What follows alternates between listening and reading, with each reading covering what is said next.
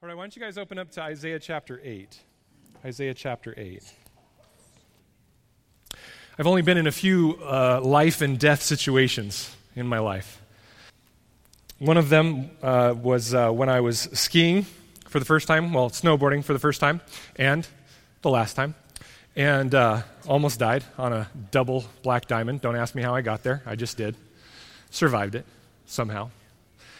But another time was a few years ago. My wife and I like to scuba dive when somebody else pays for it. And and so we went scuba diving. And I won't give you the details of how deep we went, but we decided that we were going to do what's called a technical deep dive.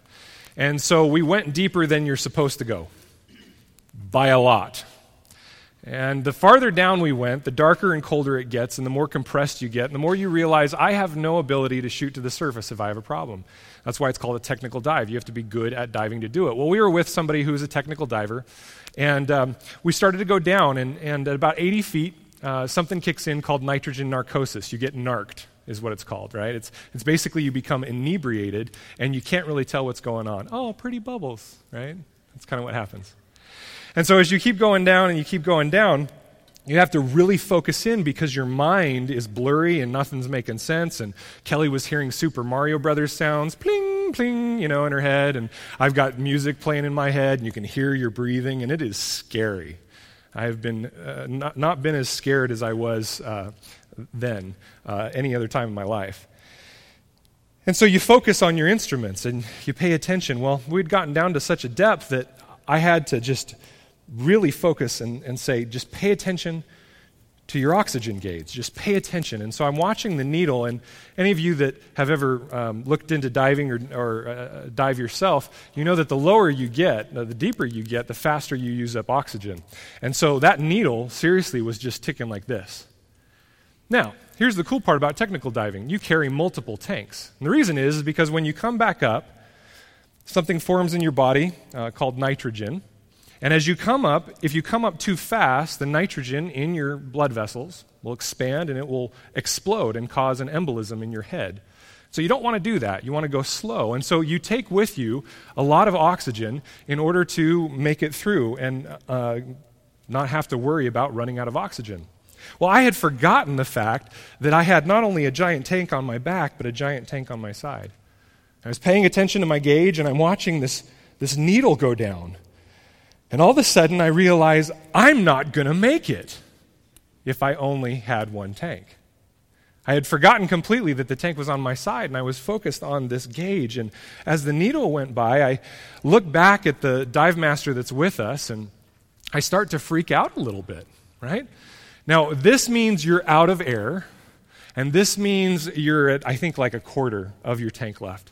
Well, I kind of did this, right, in the middle of the water. I start freaking out, and so he thinks I'm out of air, and so he swims up really fast to me, and he grabs my gauge, and he looks at it, and then he realizes what's going on, and he points at it, and he says, and then he points at my tank, and he holds up the second mouthpiece, and he says, "You are okay."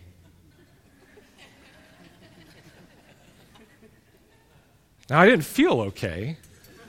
Scared out of my mind. The problem is that I had my eyes focused on the wrong thing.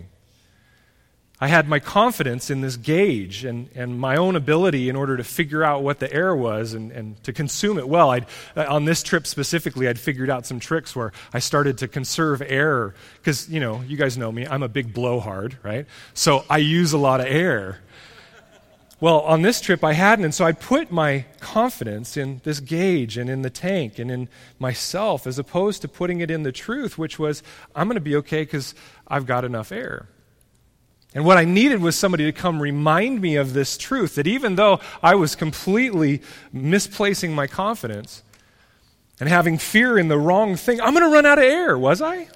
No, I had a second tank. I needed someone else to come and tell me the truth of what was going on so that I could put my confidence and really my fear in the proper place. You see, what I should have been fearful of is going up too quickly because the thing I couldn't see in front of me, the fact that nitrogen bubbles would pop in my bloodstream and cause an embolism, that was the thing that was really the scary part. but I can't see nitrogen bubbles. So what am I freaking out about? I'm freaking out about the thing that I see that's in front of me that makes sense to me. My fear was misplaced. My confidence was misplaced. The last 2 weeks in Isaiah, we've been going through and discussing the impending threats upon Ahaz and the kingdom of Judah, of Syria in the north and Israel, Assyria from the east, Egypt from the south. They were freaking out. They looked around them, and what they saw was impending doom.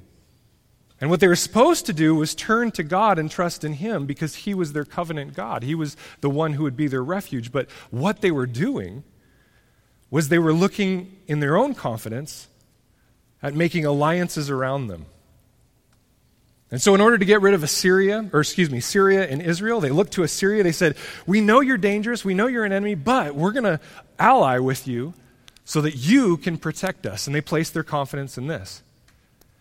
In our text today, Isaiah responds to this on behalf of God and speaks to the people of Judah and warns them against putting their confidence in the wrong place.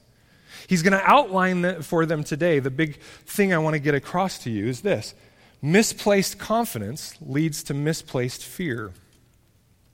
Misplaced confidence leads to misplaced fear. You can write that down if you want. These two things, what we put our confidence in and what we're fearful of, they're massive because they both speak to what we worship.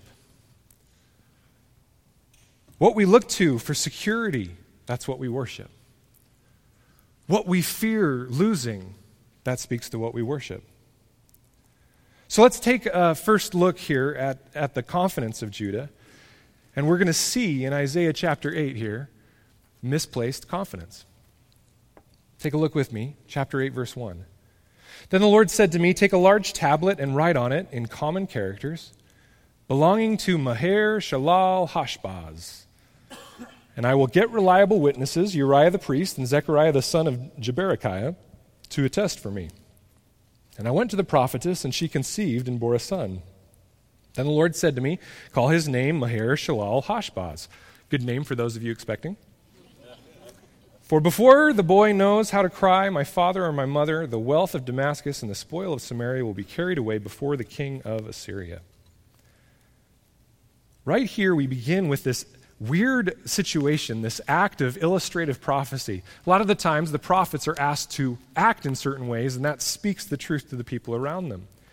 God says to Isaiah, I want you to go and I want you to create a billboard, basically. Okay, you guys have all driven down the road, you've seen a billboard on the side.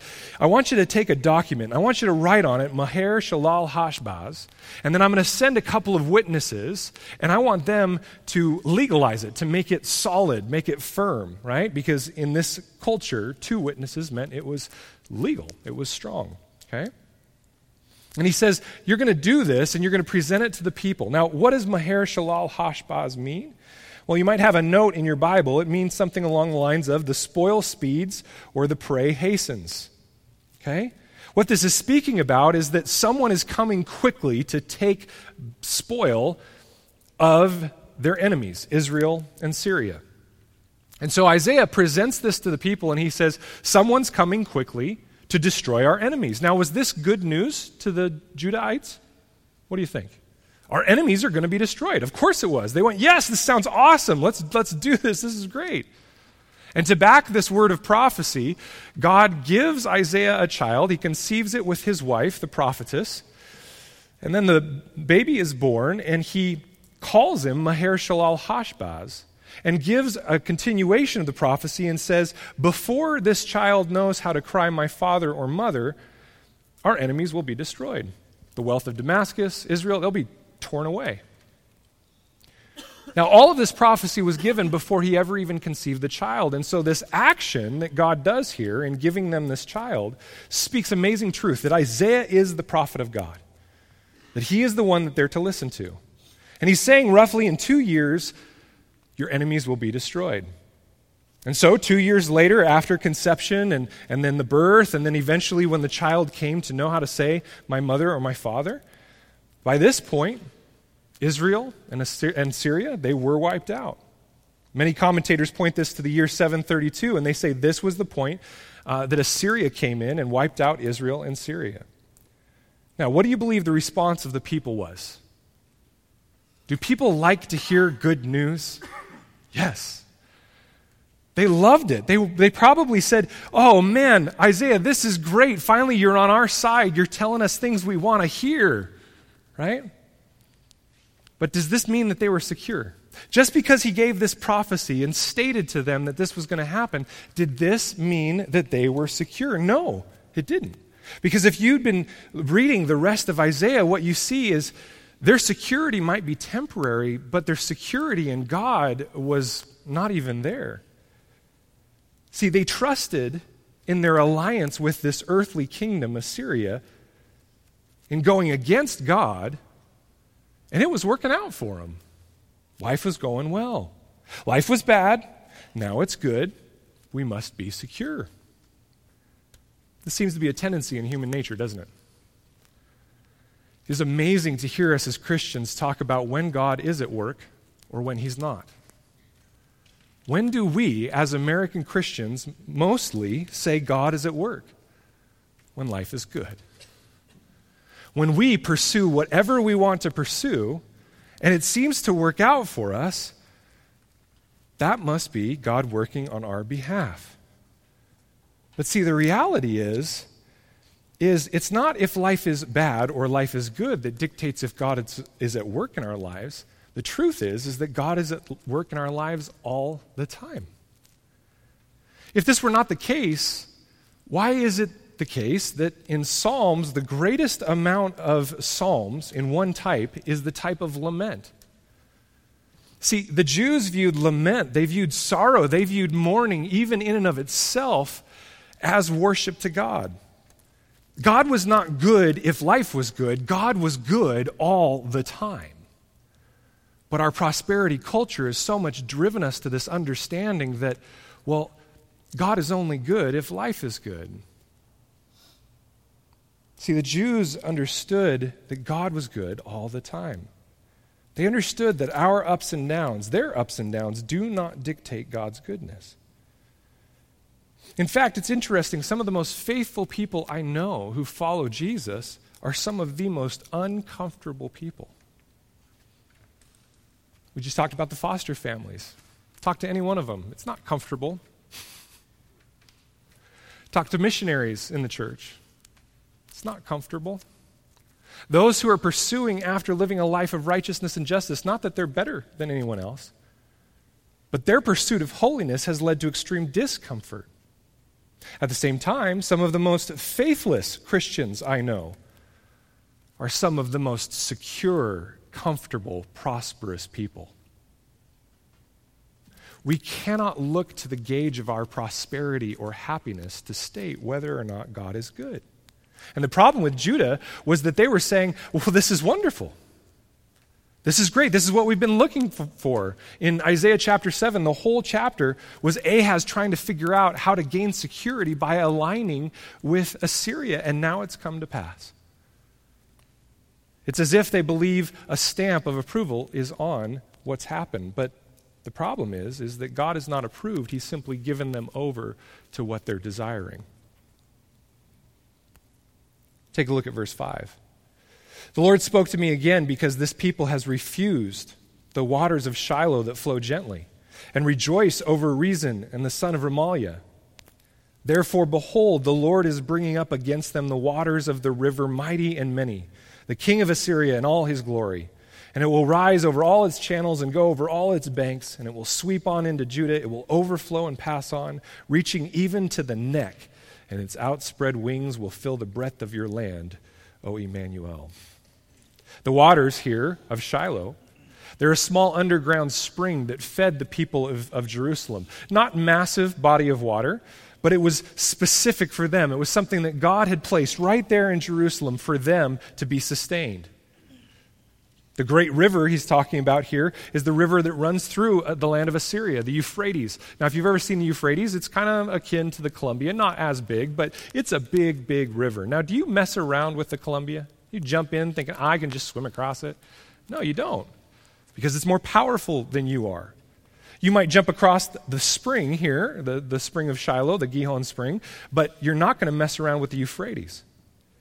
These people, the Judahites, had said, we're not going to take what God has specifically made for us in provision. We want to come up with our own plan and put our confidence in something else, misplaced confidence. We want to put it in Assyria, the enemies of God. So God, in essence here, is saying, I'm going to give them what they wanted. They wanted Assyria, they will get Assyria. They will fill the land. But Isaiah knows that by the end of this, it will be destruction. And their misplaced confidence will lead to destruction in the land. And he finishes this section with this cry, "O Emmanuel," as if a prayer to say, God, please be with us. It's the same name that was referenced back in chapter 7 when God gave the prophecy of judgment upon Judah. And so he sees this. He knows that they've put their confidence in the wrong spot. But they were viewing it as something to rejoice over. Guys, I fear that many American Christians who are not devoted to Christ, but truly are devoted to Christ only as long as he brings them prosperity in their business, in their livelihood, in their success. They're in the same spot. And if you are one of them, I fear for you. We think that God is right next to our side because business is going well. That is not the statement of whether or not God is with you. This is what they believed. Their confidence was in the wrong thing. And it led to misplaced fear. Their fear was in somebody coming and destroying them. Their fear should have been in God, as we'll see in a second. So he continues, verse 9. He says, "Be broken, you peoples, and be shattered. Give ear, all you far countries. Strap on your armor and be shattered. Strap on your armor and be shattered. Take counsel together, but it will come to nothing. Speak a word, but it will not stand, for God is with us." The reality is that Isaiah is not worried either way because he knows.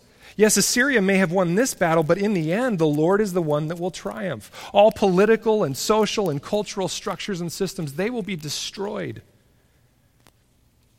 They will be shattered. Notice he repeats the word shattered 3 times. Why? Because God is the one that's in control. God is the one that is powerful. He is the one that will come and destroy anything raised up against him. And he finishes with the same word, Emmanuel. God is with us. Immanuel. And he's telling us, put confidence in the right spot. Do not put confidence in treasures. Do not put confidence in a God that is not the God of the Bible, a God of your own thinking. Do not put confidence in anything other than Yahweh. This is his whole point. Don't misplace your confidence. Turn with me for a second to Psalm 46.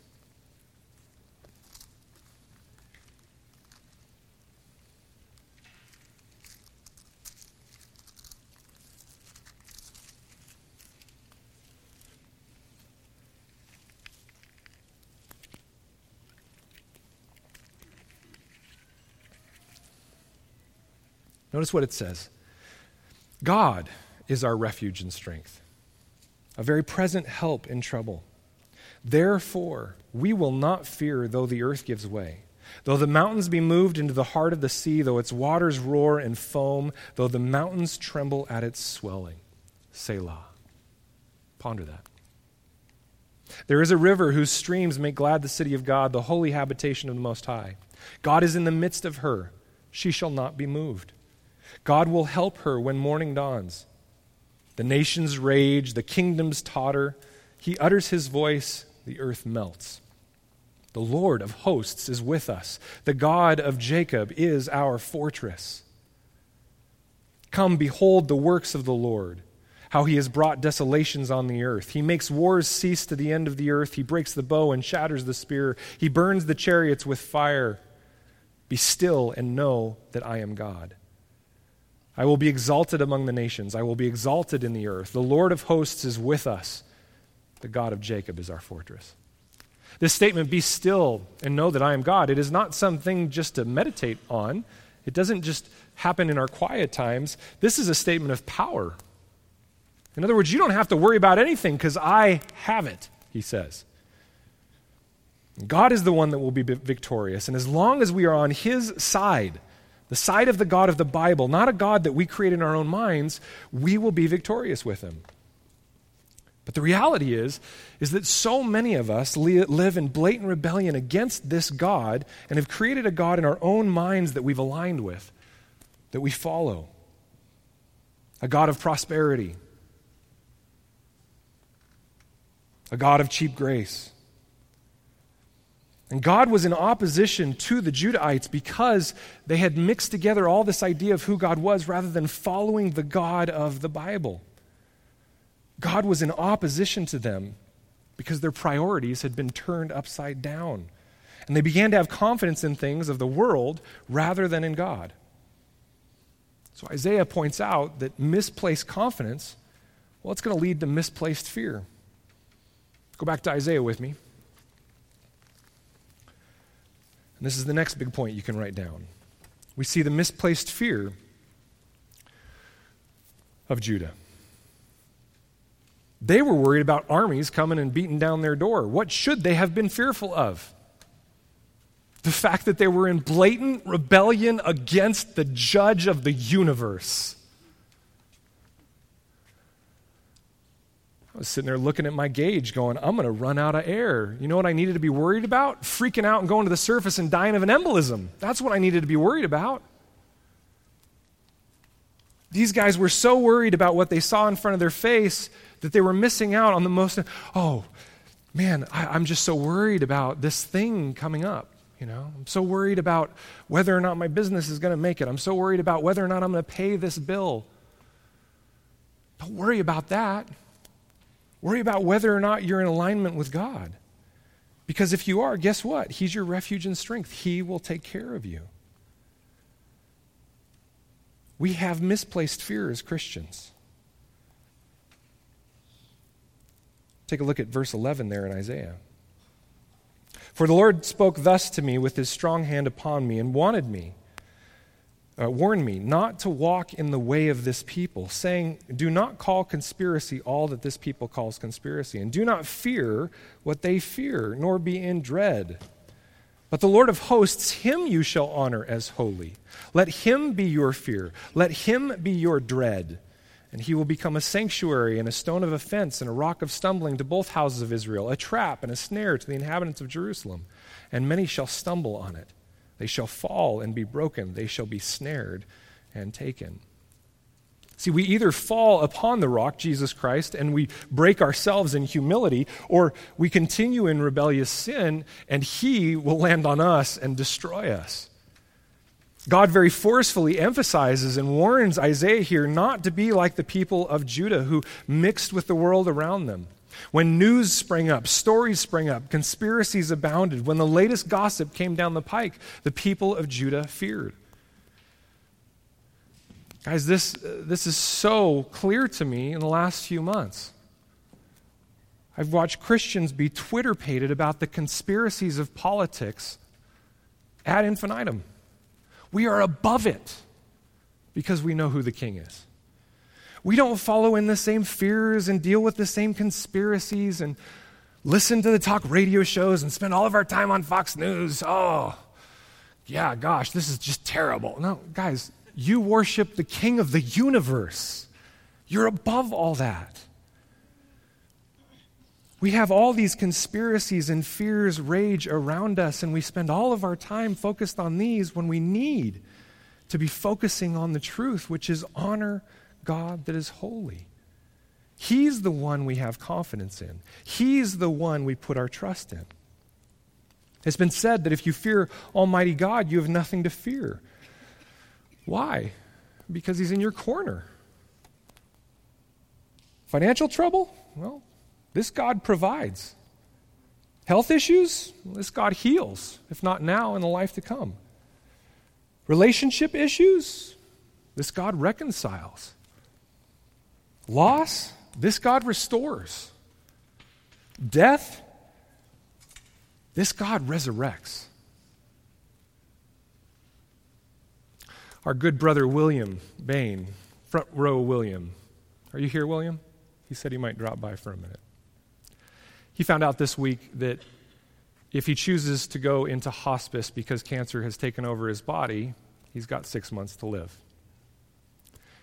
If he chooses to go into chemotherapy, he's got 1.5 years. Now, I asked William if I could bring that up, and he said, absolutely. And here's the reason I do. I got the honor and pleasure of sitting with my brother for an hour yesterday. That man is not scared.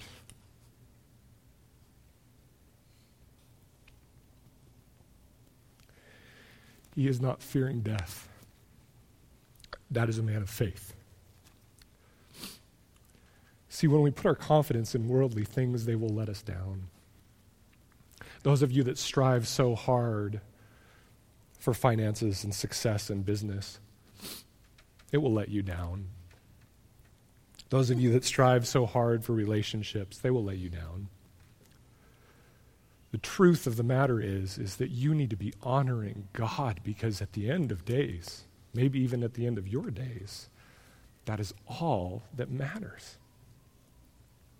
And when you put your confidence in God, you can be presented with the worst possible news, and you will have no fear.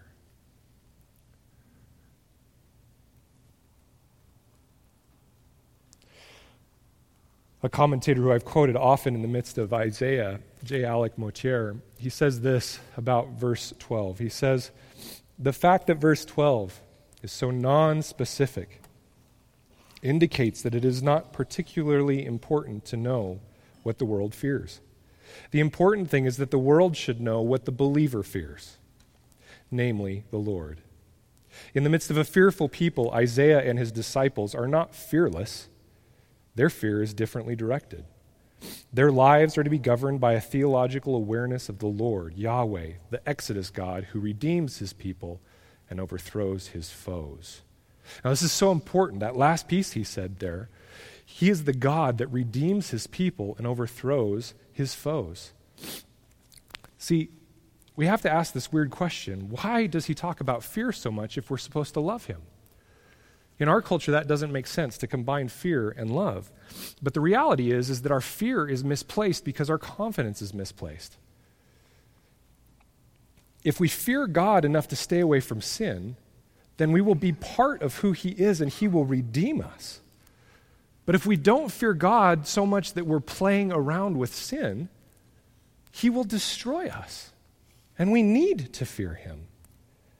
See, I think we have misplaced fear as Christians for a number of reasons. Let me outline 3 of them here really quick.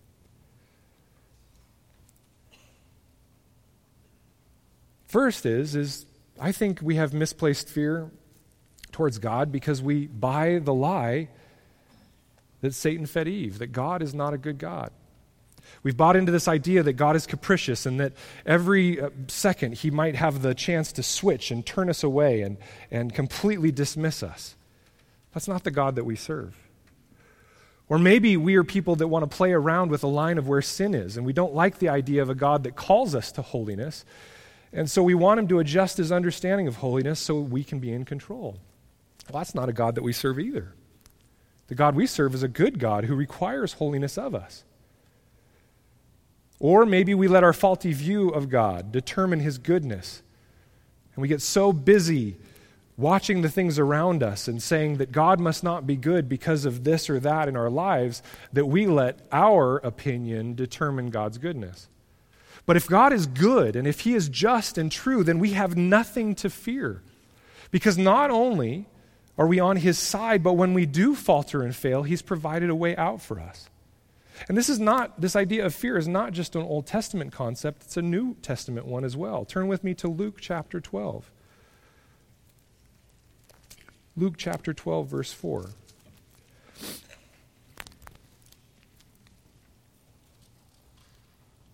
Jesus says, I tell you, my friends, do not fear those who kill the body, and after that have nothing more that they can do.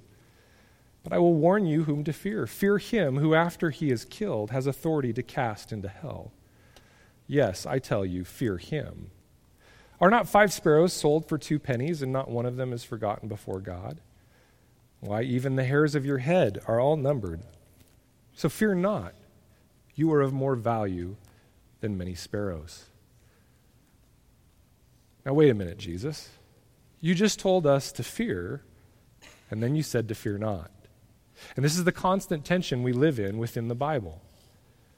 How on earth can we fear and fear not? Well, we have to understand why we need fear. I'm going to turn you to one place. Why don't you go with me to Exodus 20? Exodus 20. In Exodus 20, verse 20, here's what Moses says to the people. He says, "Do not fear, for God has come to test you, that the fear of him may be before you, that you may not sin." This is it, guys. Why are we to fear? We're to fear God because we don't want to end up on the wrong side of him. We don't want to end up engaging in sin knowingly and rebelliously and standing up as his enemy at the end of days. This is the basic fear that we should have. And that fear then prompts us to seek out and understand what the truth is. That's what this says. You can write this down. Proverbs 1:7 says, "The fear of the Lord is the beginning of knowledge, and fools despise wisdom and instruction." See, if we have that basic fear of sin, of destruction, it will turn us towards the Lord. And it will get us to say, "Lord, I don't want to end up on the wrong side of you. What must I do? What must I do to be saved?" This is what happened to the Jews when Peter came and spoke the gospel to them in Acts. They said, "Brother, what must we do to be saved?" Why? Because he said, "You're headed for destruction if you don't turn around." And this is a healthy fear that Isaiah is trying to incite in the people. He's trying to say, have fear in the proper place. If you have fear in the proper place, then your confidence is also going to be in the proper place. But misplaced confidence leads to misplaced fear. We start to fear God because he's not really our confidence. We've put our confidence in everything else. So one of the big questions I get is, well, I do fear God. What about when I fail? I've put my confidence in him. He's my Savior. But what happens when I fail? Well, guys, if we are pursuing Christ as hard as we possibly can, living in a life of repentance, then he's told us what to do with it when we do fail. Turn with me to 1 John. I know I'm jumping all over the place today, but it's good stuff. 1 John. And take a look at 1 John 1:5.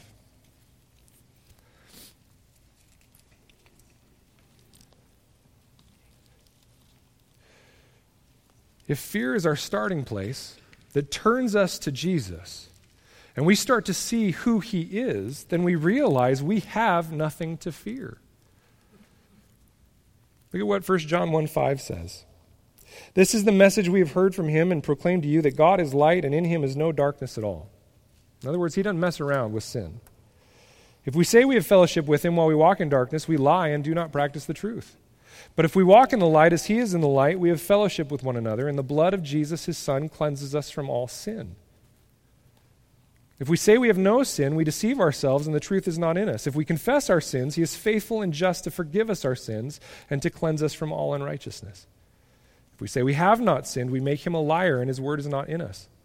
My little children, I am writing these things to you so that you may not sin. But if anyone does sin, we have an advocate with the Father, Jesus Christ the righteous."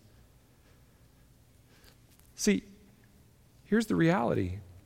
Our God is a good Father, and we are his children if we accept him as such. And I don't know about you that are dads in the room, but my kids, I'm always going to be in relationship with them. Now, the more that they sin, the more that they practice rebellious sin, the more it will distance them from me by their own choice. And hopefully my children understand a very healthy tension between the fact that dad is love, but dad also doesn't mess around with stupidity. We have lost this in our culture. I watch us as dads and we're trying to be best buddies with our kids. Stop it. They don't need more best buddies. They need an authority figure that they know is love, but But the second they do something stupid, they should be fearful.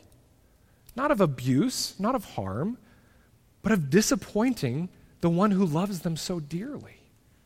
The way we play around with sin as Christians, I think we have no fear at all.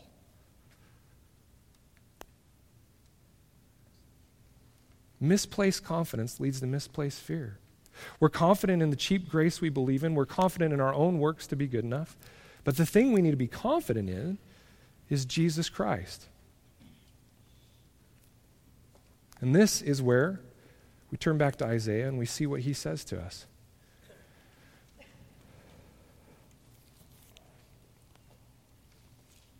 If fear of the Lord is the beginning of knowledge, and it drives us to understand him more, where's the best place to go to know how to maintain that confidence and maintain the proper tension between fear and love? And Isaiah tells us it's his word. Look at what he says in verse 16. Bind up the testimony, seal the teaching among my disciples. I will wait for the Lord who is hiding his face from the house of Jacob, and I will hope in him. Behold, I and the children whom the Lord has given me are signs and portents in Israel from the Lord of hosts who dwells on Mount Zion. And when they say to you, inquire of the mediums and the necromancers, those are people that visited the dead, they conducted seances, who chirp and mutter, should not a people inquire of their God?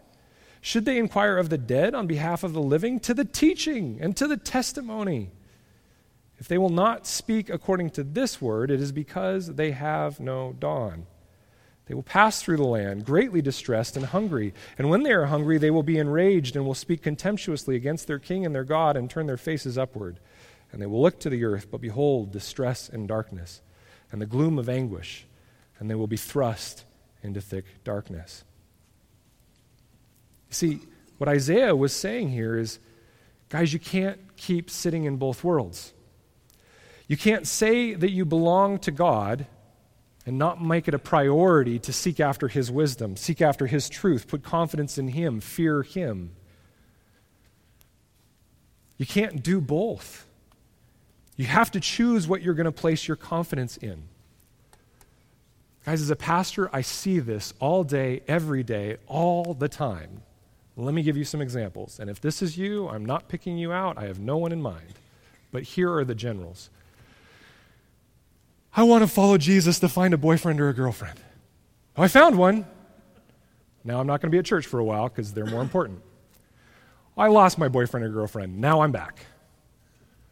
What's your confidence in? Business is doing well. I gotta go to work. I gotta work hard. My business is the most important thing. Business is doing well. You're here on your knees praying to God that he saves it. My health is good. I don't need to be at church. My health is bad. Lord, please forgive me. Pastor, come pray for me.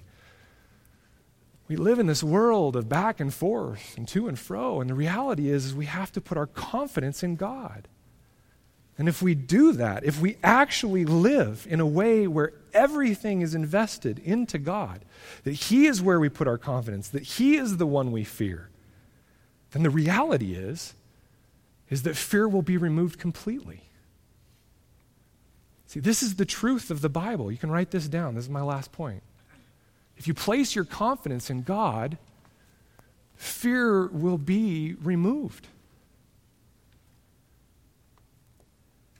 The Judahites were so wishy-washy, back and forth, to and fro. And Isaiah is saying, guys, my whole family is invested in this. My own kids are prophetic signs. Follow us in following God. Stop looking to other things to satisfy you and comfort you and protect you and give you security. Focus on God. Because the truth is if the fear that leads you away from sin and towards Jesus starts to manifest itself in loving the Lord your God with all your heart, mind, and soul, eventually the fear will be dismissed. Let me give you an example. Every husband in here should be fearful of cheating on their wife. Why? Because you'll lose your wife. So what does that make you do? Well, it doesn't make you find the line of where adultery is and play around with it. It makes you turn towards your wife and engage your wife and love her as much as you possibly can. At that point, do you need to be fearful? Well, you should still have it in the back of your head. Always is a big red sign that says, don't go past this point. However, loving your wife, you're going to be in love with your wife. You're not going to desire anything else. I find so many of us as Christians, we're sitting on that line, I kind of fear God, no, I kind of don't. Well, if you just actually fear God and you drive towards him, then the fear is going to go away. Turn with me to 1 John chapter 4 and you'll see what I mean. 1 John chapter 4, verse 16.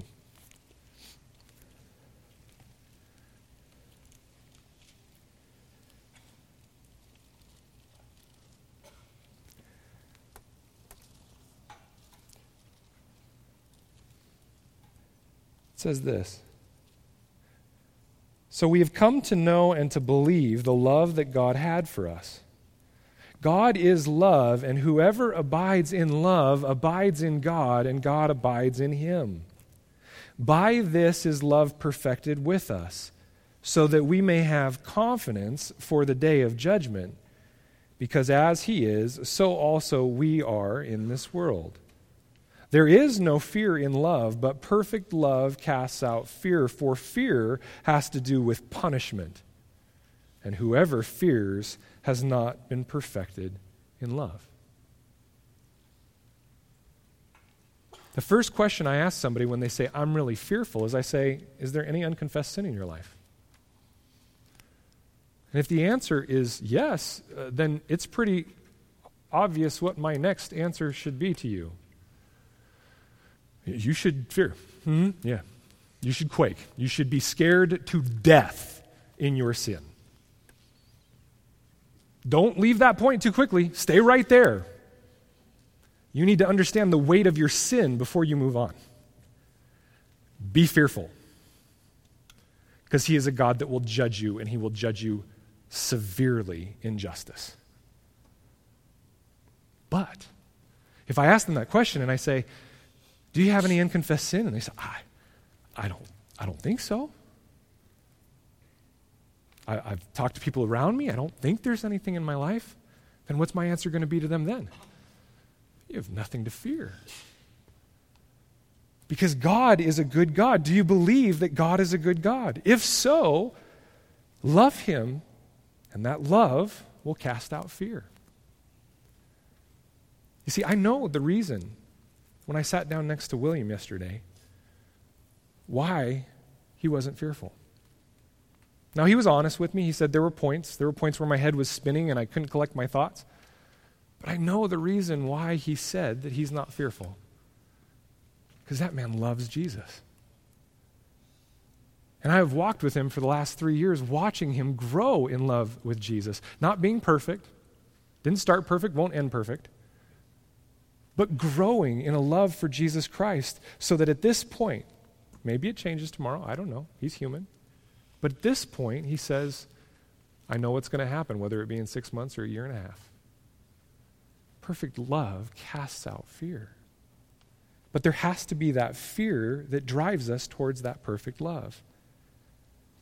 And many of us today, I'm worried, we've got our confidence and our fear misplaced to the point where we should be fearful. Now, Isaiah finishes off this section we just read, and he says this. He says back in Isaiah 22, those people who are putting their confidence in the wrong things, they will look to the things around them. They will look to earth. This is verse 22. But behold, they will only find distress and darkness, the gloom of anguish, and they will be thrust into thick darkness. But see, for those of us who are following after Christ, it's a totally different message, because this is where chapter 9 starts. But there will be no gloom for her who was in anguish.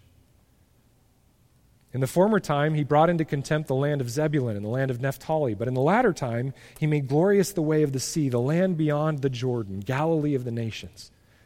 The people who walked in darkness have seen a great light. Those who dwelt in a land of deep darkness, on them has light shone.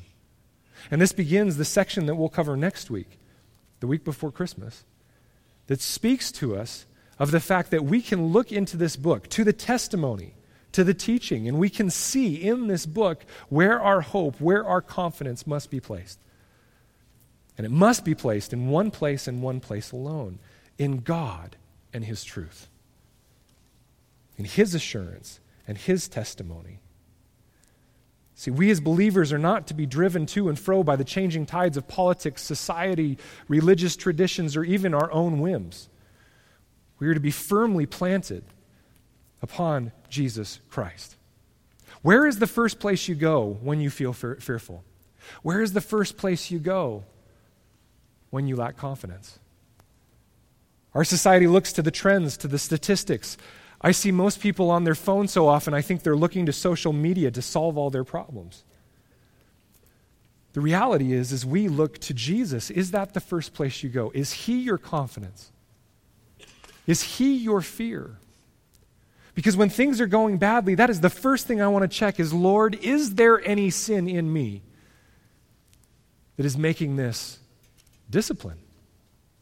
And if I search myself and I know, and I search His Word, and I talk to the counselors in my life who speak into my life, and they say, no, we don't see any sin, then I respond to Him and I say, Lord, I trust in You, and I know I can have confidence in this. If we place our confidence and we place our fear and our trust in the appropriate place, then eventually we can stand in the midst of the worst tribulation and trial and know that we're okay, that we have nothing to fear.